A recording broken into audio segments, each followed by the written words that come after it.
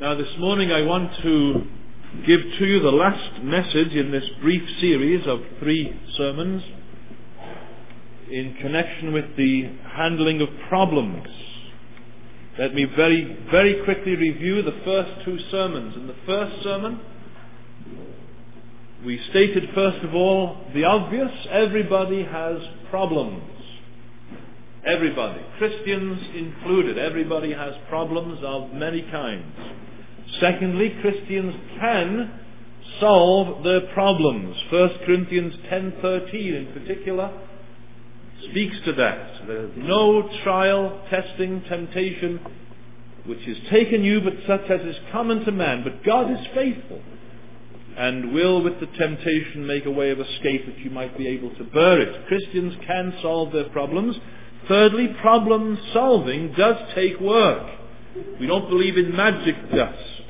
We don't believe in quick solutions. Problem solving takes work. We have to work at our problems and dealing with them. And fourthly, the Bible has the answer.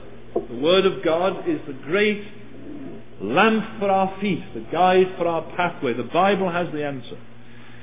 In last Sunday morning's message, we looked at that word each, this little acrostic suggested to us by Dr. Wayne Mack. Some of us know of this good brother personally. He's preached here in this church. You remember the acrostic each? Emotions, actions, concepts and habits. That problems usually arise in one of these areas. We have to examine our problems in the light of these areas. Are they coming out of the emotional element? Are our emotions telling us something? You've got problems. Actions, what are we doing that perhaps God does not want us to do? Or are we not doing something that God does want us to do? Conceptual level, is our thinking biblical? Is our mind informed by Holy Scripture? And the habitual level, how vital that is, those things that we have learned to do by doing them so many times. We'll come back to that again even today. Now today we're going to try and look at certain specifics in dealing with problems. And I begin by saying, again, the obvious, that we do need to study the problem. When we get down to specifically handling difficulties, we need to study the problem, and we need perhaps to use that little acrostic that we've just revised again, EACH. We need to look at the problem in the light of this, of the light of all of these various areas: emotions, actions, thoughts or concepts, and habits. It may be helpful, I'm not going to delay on this too much, but it may be helpful simply to ask certain questions of our particular difficulty. It may be a difficulty that is recurring. So we ask the question, what happened? Think about that. We have to analyze our problems. What happened? We may ask the question, when did it happen? Or when does it happen, if it's a recurring problem? So you have to think about that. When does this particular problem crop up? I'm having trouble with a certain matter, a certain difficulty. When does this happen? What leads up to it? Are there certain contributing factors? Maybe you see, as you begin to look at a problem, you begin to see, certain things in common. This happens all the time, and these things seem to be contributing all the time. What time does it happen? Is there a particular time of day when certain problems happen for you? That's possible, you know. A certain time in the month, even a certain time in the year. Certain problems that take place that we have to grapple with, and maybe when we think of this, we see that there is some significance in the day, in the month, in the year, that helps us to deal with it. Who is present when this problem occurs? Never thought about that. When you've been grappling with certain problems, you get yourself into a state, you sit down and say, now, who is around? Who is present when this takes place? It may be that there are parents or in-laws or certain church members, certain people, and somehow when you are involved with these people, you end up with problems. It's important to know that if you're going to deal with the problem. And then you need to ask yourself, how did I respond to what happened? Something happened, I got into a problem. How did I respond to it? And on the other side of the coin, how should I have responded to it? It may be good to jot those things down, and as you're grappling with a difficulty, in the midst of a difficulty, ask those in order to help you to study the problem. You need to understand the problem before you can solve it. Now I'm going to leave that there because, as I said, I don't want to major on that, but I want to major on some other things. So the second thing I want to say is study the Word of God. Study the problem, study the Word of God. Remember the passage that we considered in the first message in 2 Timothy 3, that all Scripture is given by inspiration of God and is profitable for reproof, for teaching, for reproof, for correction, for instruction in righteousness, that the man of God, the woman of God, may be complete, thoroughly equipped for every good work. It is essential that we have confidence in the Scriptures. And it's very important for me to emphasize this because we are living in a day when there is a concerted effort at undermining confidence in the Scriptures. There is a bombardment from many directions against the Word of God.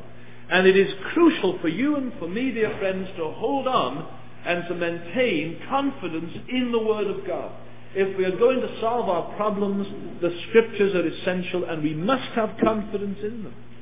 And we must see the Scriptures as having the answers to our needs. Now, flowing out of that, as we think in terms of specific handling of problems, I want to lay down certain things, and in these things is the main part of the message. So, first of all, you ought, as you study the Bible, to look for God's instructions with reference to biblical change in your life. Be on the lookout as you study the Bible for God's instructions, God's directives, if you like, for biblical change that's needed in your life. Many of our problems crop up because we are not what God would have us to be. Many of our problems flow from that. We are not what God would have us to be, or we do not do what God would have us to do.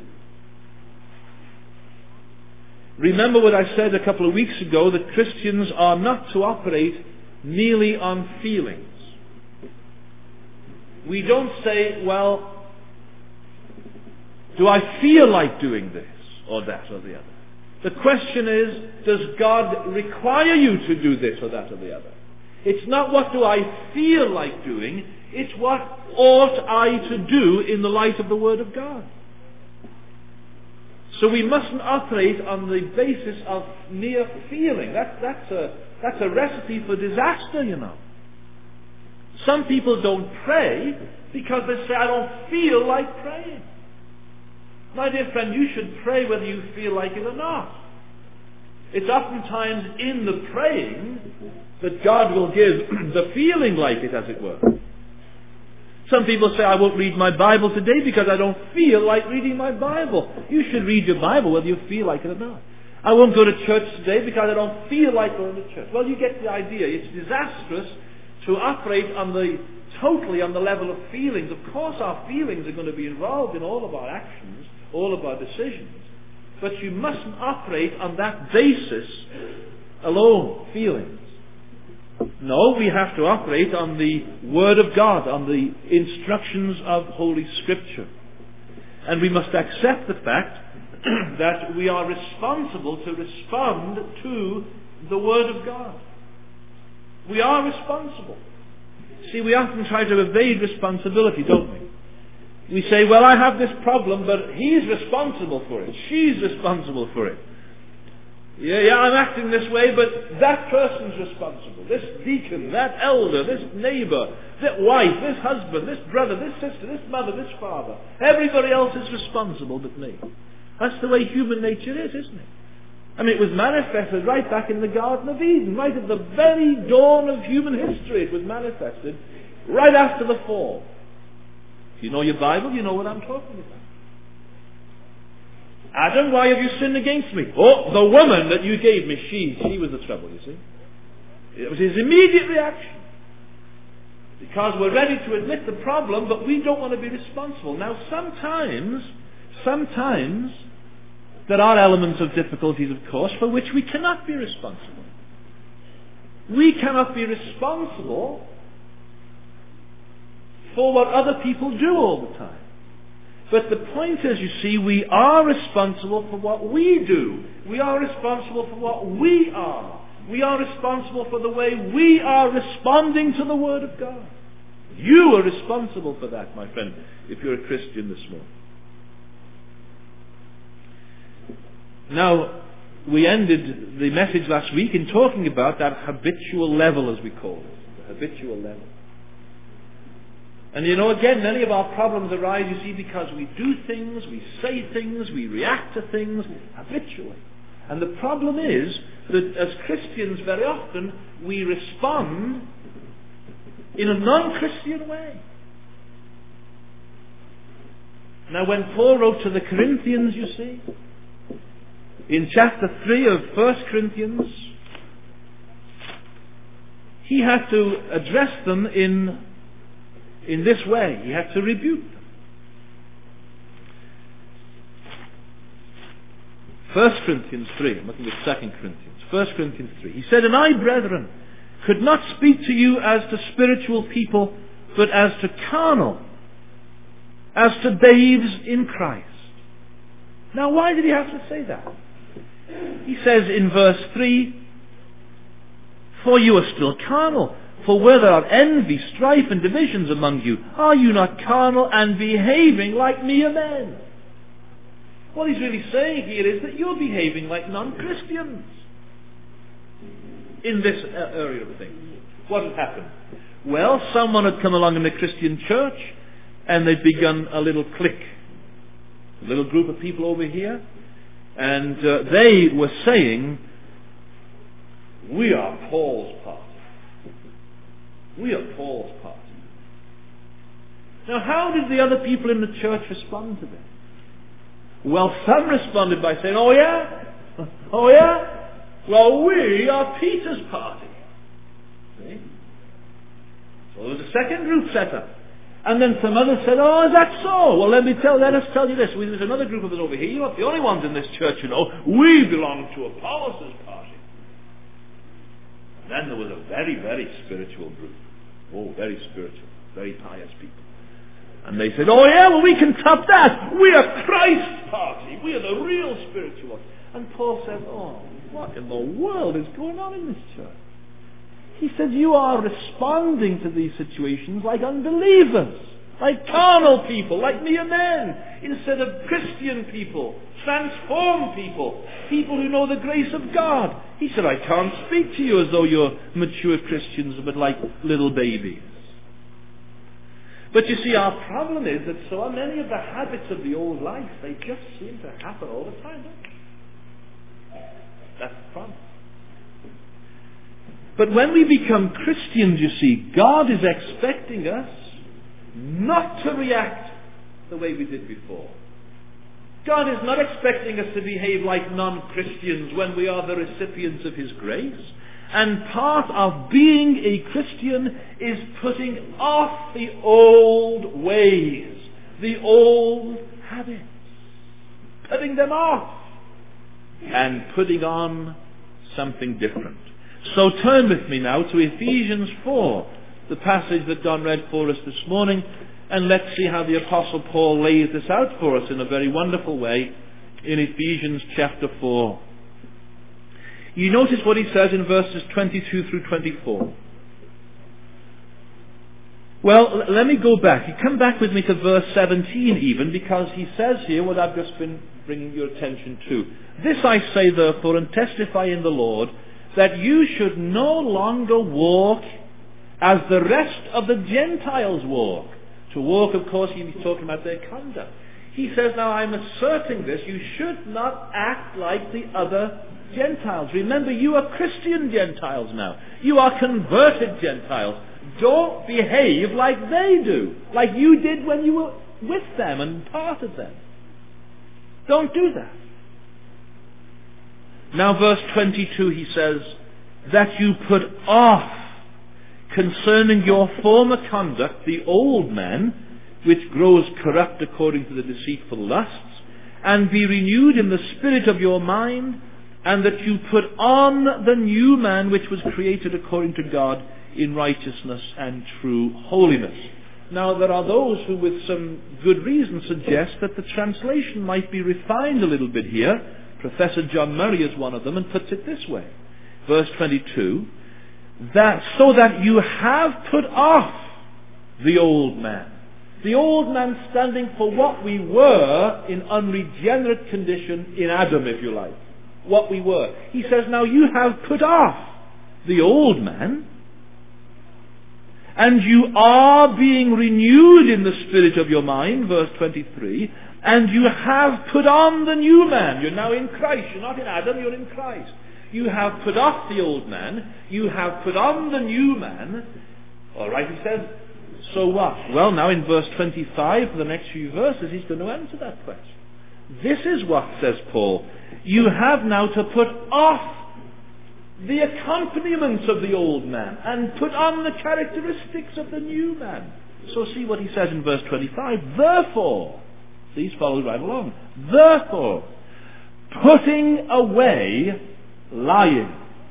Now see, he's dealing with things that the heathens, the pagans of his day, had problems with. The Ephesians had problems in the area of being truthful. Being truthful. Now he says, all right, look, having put off the old man and put on the new man, put away lying. Each one speak truth with his neighbor.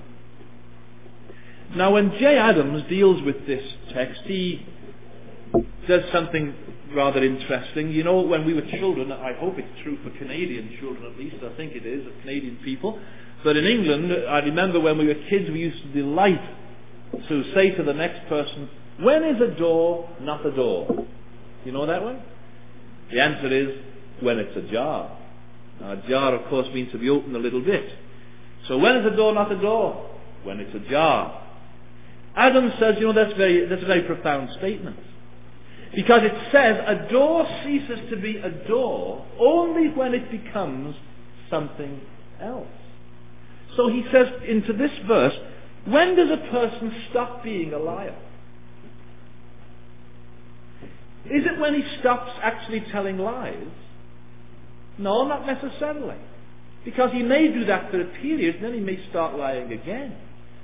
No, Adam says Paul's point is that a man stops becoming a liar only when he begins to be a truthful man. And so Paul does not merely say, put away lying. Look at verse 25. He doesn't simply say, put away lying. He also adds, speak truth with your neighbor. You have to stop the one and start the other. And if the problem is lying, that's the way that one has to deal with it. Put off lies and put on truthfulness, says Paul. Now he does this again, you see, for instance in verse 28, with the problem of stealing, which again was a problem amongst these converted heathen. And see what he does the same thing. Let him who stole steal no longer. Well, again, we ask Adams this question. When is a thief not a thief? You see, when is a thief not a thief? Is it when he stops stealing? Well, not necessarily. He may stop stealing for a while to suit his own purposes, but he may still be a thief and he'll go back to it. When is a thief not a thief? A thief is not a thief when he begins to be a hard-working man who gives to other people instead of taking from them. That's what Paul says. Let him who stole steal no longer, but rather let him labor, working with his hands what is good, that he may have something to give to him who is in need. And when you see a man who has been a thief suddenly become a hard-working individual who distributes his goods to others, you can say, aha, he's stopped being a thief, that fellow. Just like when you see a person who is habitually and continually a truth teller. He's stopped being a liar, he's become a truthful person. And these things, you know, are pertinent to us all because we're prone to these things. We're prone to these things, aren't we? Let me illustrate it. and deal with your conscience and mine at the same time, because I'm guilty of this too. So your wife does something that you don't like. No, it's the same way, other way around, of course. Wives, take it to yourselves. Husbands, take it to yourselves. Okay, I'll be gracious. I'll say it's the husbands.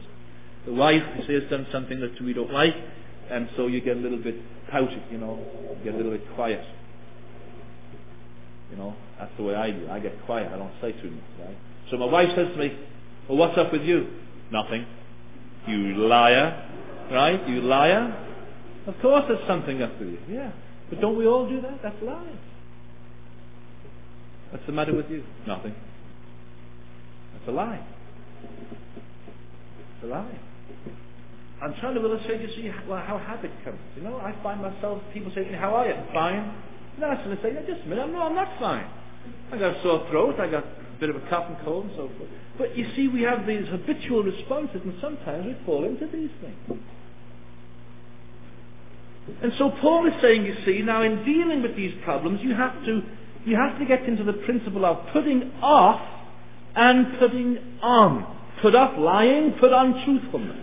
Put off stealing, put on hard work and giving to other people. He says it again. He goes to another illustration here in Ephesians 4, verse 29. You got a problem with foul mouth? A lot of people have, too many. Let no corrupt communication proceed out of your mouth. But he doesn't stop there. But what is good for necessary edification, that it may impart grace to the hearers. So don't just stop being foul-mouthed, but become one whose speech is a blessing to people, says Paul. That's the way to deal with it. Start practicing the positive art of edifying speech. He does the same thing again in verse 31. Let all bitterness, wrath, anger, clamor, and evil speaking be put away from you with all malice. But he doesn't stop there. And be kind to one another, tender-hearted, forgiving one another, just as God in Christ also forgave you. So you see, and if you follow this through, I haven't time this morning to develop this, but you can follow this through as your own personal Bible study. You find out how many times in the Scripture you get this putting off and putting on mechanism. Putting off, putting on. Putting off lying, putting on truthfulness. Putting off corrupt speech, putting on edifying speech. Putting away lying, putting on truthfulness. Putting away bitterness, putting on kindness, and so forth.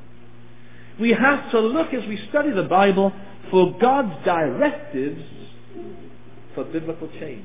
And there's one of them. Now the second thing I want to say is this, under this second heading of studying the Word of God, that we are to restructure our lives in accordance with biblical principles. If we're going to handle problems properly, we have to have lives which are structured according to the Word of God. I want to enlarge on that to some degree, so I would say this, that we are to avoid all people, things, events, and activities that will lead us into temptation. If we are restructuring our lives to handle problems, to eliminate problems, to deal with problems, we have to avoid all people, things, events, activities that will lead us into temptation. Now look with me at 1 Corinthians 15 and verse 33. 1 Corinthians 15:33, a very succinct statement from the Apostle Paul, a very pointed statement, and a very, very important statement. 1 Corinthians 15:33. Do not be deceived, he says. Don't let yourself be fooled. Evil company corrupts good habits.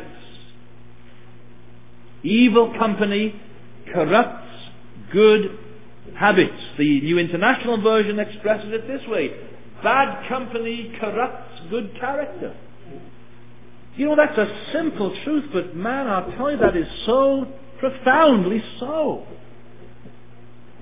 It is so true. Bad company corrupts good character, and people need to understand that, young and old. And the Word of God lays it down for us here.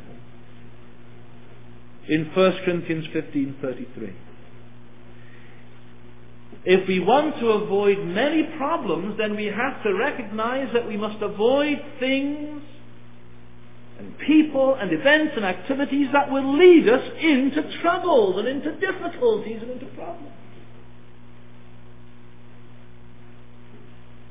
Sometimes young people get into troubles and problems and so forth, and then they begin to wail and wonder why, and there's no mystery to it at all. Because they have been attached to people who will do them nothing but evil in terms of a spiritual perspective and a Christian viewpoint. Now, I am not talking here about isolationism. I want to emphasize that. I'm not saying that Christian people ought not to have unconverted friends and so forth and contacts. In fact, I think quite the contrary.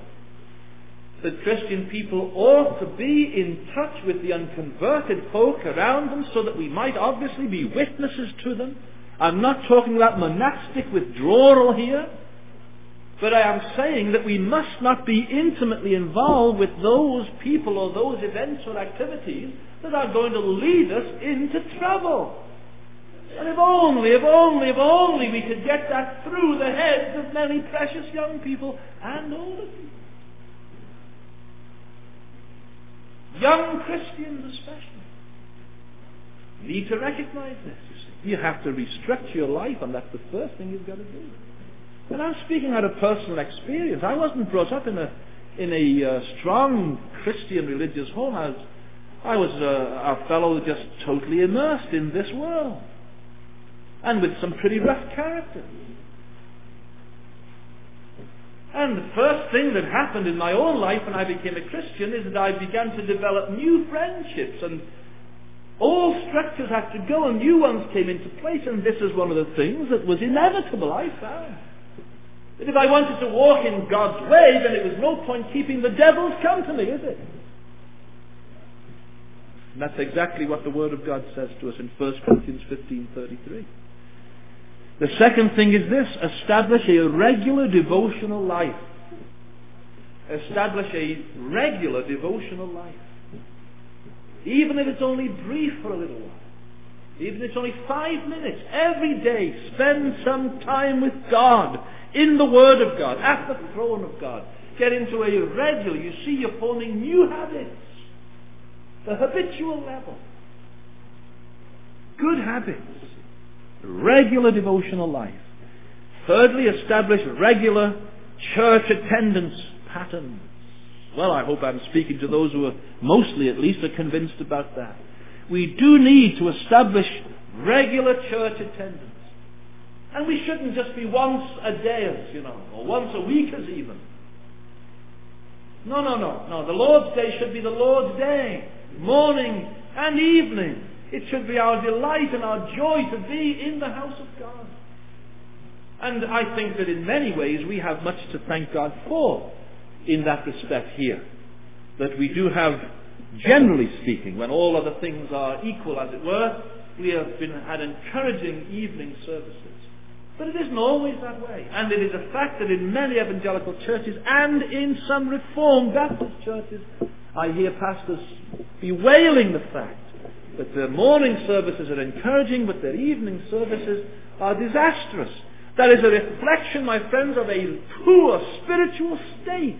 I cannot understand how people can think that, well, once is enough. My friend, your appetite must be poor. In fact, let me put it on the analogy level. Is there anybody here? Maybe there are some. Don't respond. This is a rhetorical question, but tell me after maybe. But I wonder if there's anybody here. How many are there here who just say to their wives, well, one meal a day is quite enough? Not too many, I would suspect. Not too many. No breakfast, no lunch, no snack before, just once. No.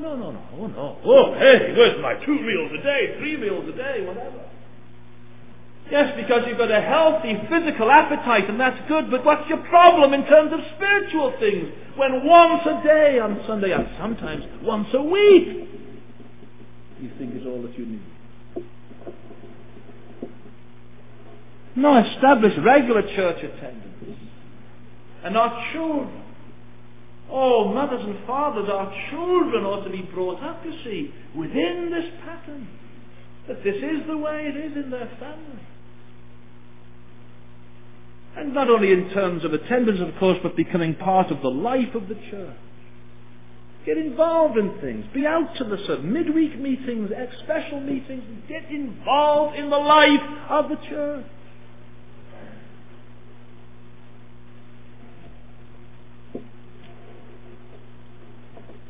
Fourthly, don't be a loner. Don't be a loner. Make Christian friends. You know, there are some people who are by nature loners. I recognize that. But if you're a Christian, my friend, you have to watch that. You have to guard against that. I remember when Pastor Latimer was making this point, and I've acknowledged my indebtedness to him in all of this series. I want to be ethical, and I acknowledge that. And those of you who know him, you know he's quite a character. I remember that he said, you know, there are some people who say, I don't need anybody else but God. I only need God. Then he said, baloney! Baloney! That's what that is. That's not spirituality. I only need the Lord. It is baloney. It's nonsense. God hasn't made us that way. And if we find ourselves tending to being a loner and being up on our own, beware of that. Counteract that. Get Christian friends. Find people that will befriend you. It may be helpful to have one particular friend with whom you can share problems and seek help. But if that's the case, make sure it's a godly person. A godly person. Now, you know, if we have a Christian couple, a husband and wife who are Christians, a wife ought to be the best friend of the husband. A husband ought to be the best friend of the wife. You know, it's a sad, sad thing if that's the case. If we can't look upon our wives and husbands as our friends, our best friends, that's tragic.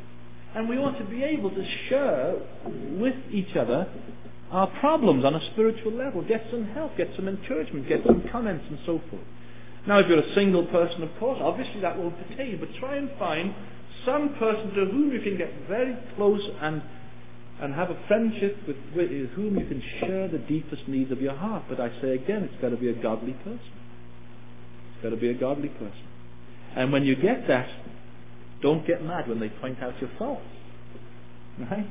Don't get mad when this friend of yours points out your faults to you. Thank them for that. Thank them for that. That's part of their responsibility to you, right? Sure it is. Robert Murray McShane, that wonderful servant of Christ in Scotland in the last century, who still has left a fragrance behind him that people are blessed by even today. He said, he is your best friend who tells you the most truth. That's a great statement, you know. He is your best friend who tells you the most truth. It's not the flatterer. The Bible has a lot of very negative things to say about flatterers. It's the people who tell, person who tells you the truth. Not maliciously, but graciously. Spurgeon says to his student ministers, he said, never complain if you have people in the congregation who will point out to you your faults as a preacher. I hope I will never complain about that. I hope I never have. I don't think I have. When people have suggested things that, in terms of the preaching, that might be ways of improvement and so forth, I'm grateful for that. Spurgeon says to his ministerial students, don't get on your high horse because someone comes along. And he had a person when he was a young man, the great Spurgeon. And remember, when this guy was age 20, he was preaching to the largest congregation in Victorian England. This was a phenomenon. But he was a young man, and he did have certain problems. When he came to London, it's very humorous to read when he first came to London. He was a country boy, Cambridge country boy.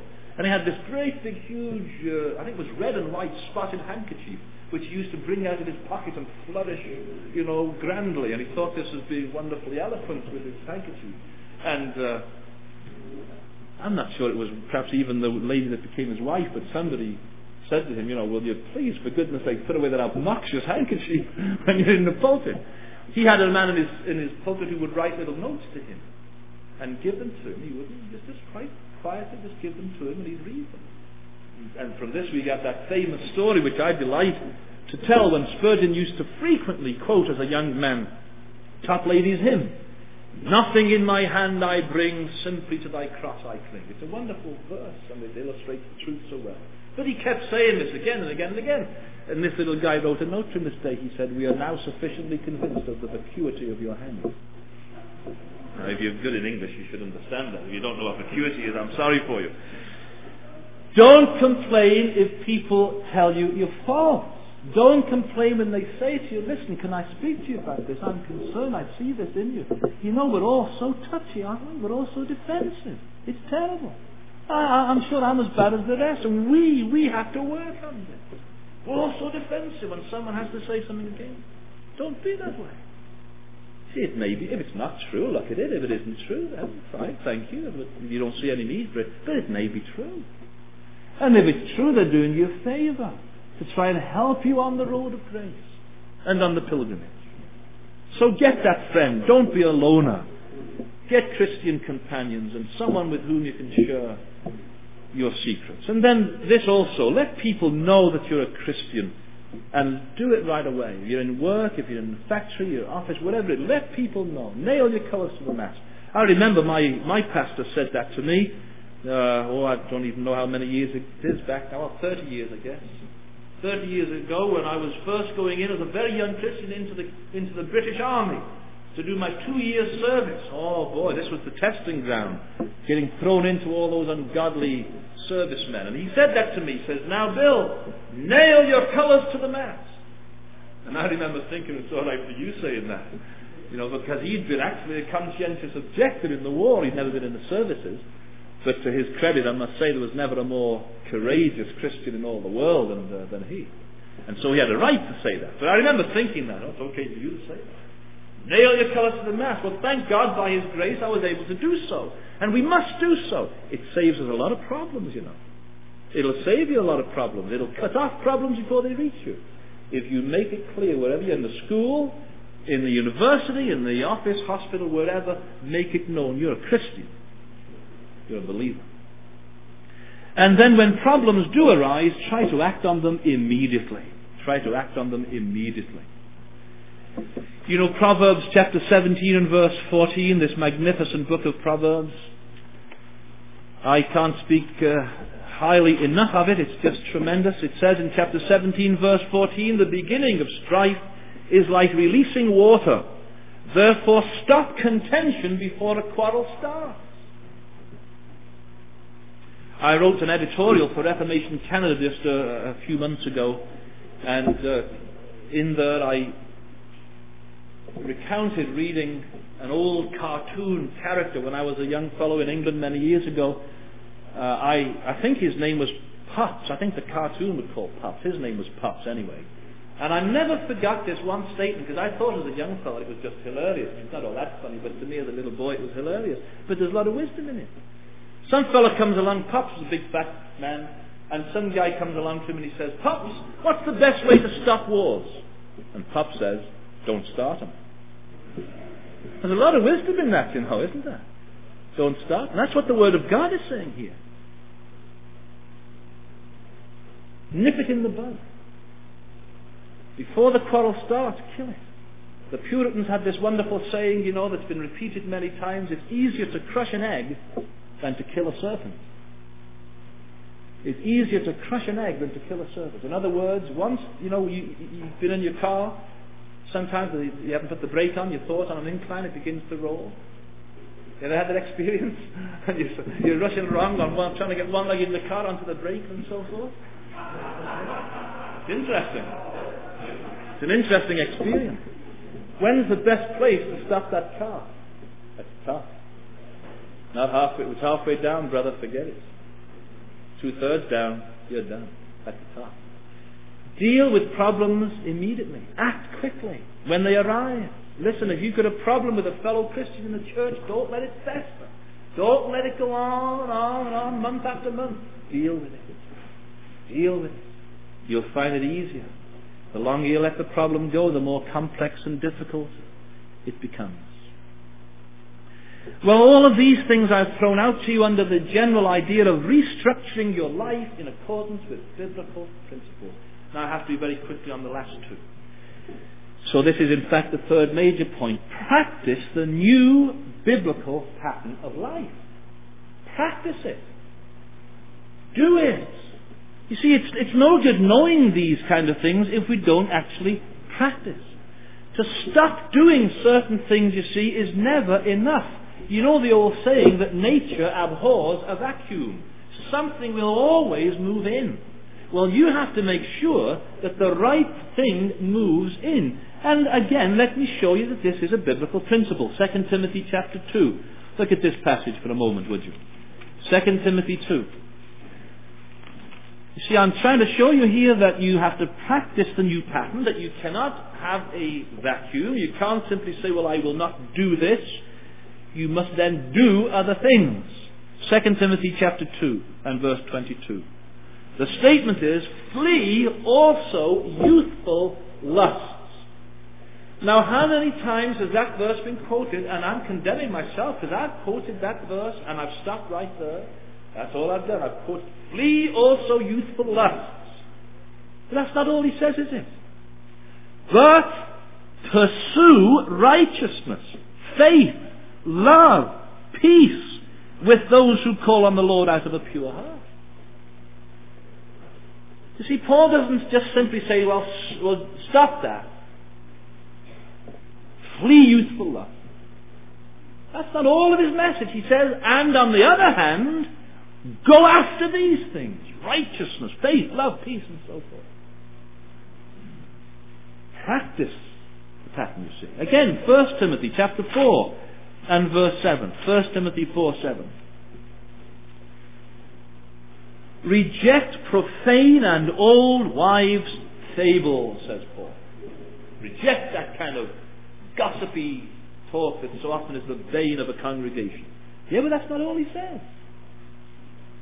And exercise yourself rather to godliness. You know, the word exercise there is the Greek word, is the word from which we get our English word gymnasium.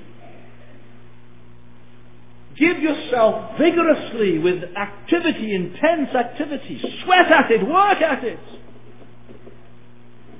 Work at what? Godliness. Godliness. The New International Version translates it, train yourself to be godly. That's a good expression. It's a good way of putting it. Train yourself to be godly. Work at it. Work at it.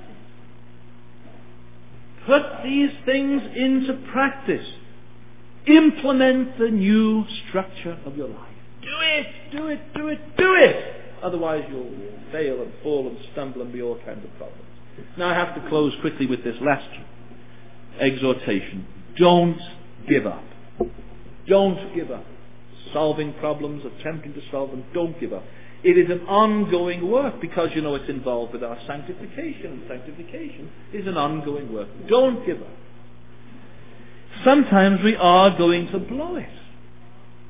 We are going to make mistakes. We are going to foul things up. And the tendency then is to quit. Discourage again. Don't do that.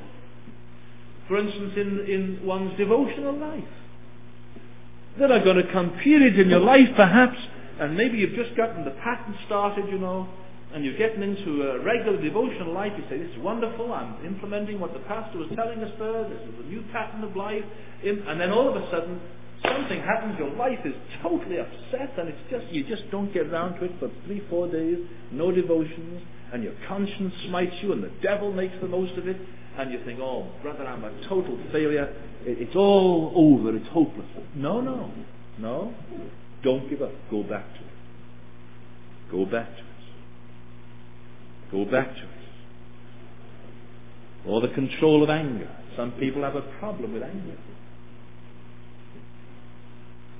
And you know, they're what I call the volcanic type, you know. The volcanic type. Every church has them. You just say 5 words and boom, they've erupted, you know. Whoa. A lot of problems can come from that. And here's a poor brother, and he's really been working on the control of his anger, and when people have said things that would otherwise provoke him, he's prayed, he sent a prayer to God, and the Lord's given him grace, and he's really doing well on this. And then someone just said something to him that really provokes him, and bang, up he goes, you know, just like a rocket. Oh boy, and there's fire everywhere. And he thinks, oh, I've blown. I'm hopeless. I'm useless. No. See, that's the way the devil gets to get us thinking, though. He'll put his foot on your neck and he'll push you down, down, down. You're hopeless, you're useless, you'll never do it, you'll never do it. Don't let him do that to you. No, don't give up. Come back and go at it again. Husband and wife relationship, you've been working at this maybe for a long time and you get discouraged sometimes. Don't give up. Don't give up. Remember, dear friends, that though Christians aim for perfection in this life, we don't reach it. We recognize that. It is to be a constant striving after the perfection. It is to be a constant effort and aim to do what we ought to do and be what we ought to do, and never forget the wonderful statement of 1 John chapter 1 and verse 9. Never forget this, that if we confess our sins, He is faithful and just to forgive us our sins and to cleanse us from all unrighteousness. Thank God for that statement in Scripture. So when we do blow it, and we do fail, and we do stumble, and all of these things happen to us, all right, come to God. Get down before God. Confess your sin. Acknowledge it before Him. But remember this, that He is faithful and just to forgive your sin. And get up and get back to it again. Don't give up. Don't be discouraged. Don't let Satan press you down into the mire of depression and tell you it'll never work, you'll never succeed. Don't allow that to happen. I was just reading last night that magnificent work, Pilgrim's Progress. I was reading a little piece out of it. What a magnificent thing that is. I think that's the greatest book on Christian experience outside of the Bible that's ever been written. The more I read it, the more astounded I am at it. It's a wonderful book. And I was reading again, when Napoleon is attacking Pilgrim, and if you haven't read Pilgrim's Progress and you're not familiar with it, do so. It'll bless your heart. And Napoleon is just about to give him the final thrust. He's just really given him the works, And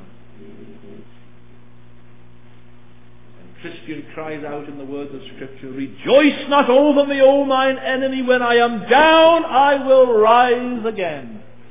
And he takes his sword and he gives him a thrust and sends him off on his way.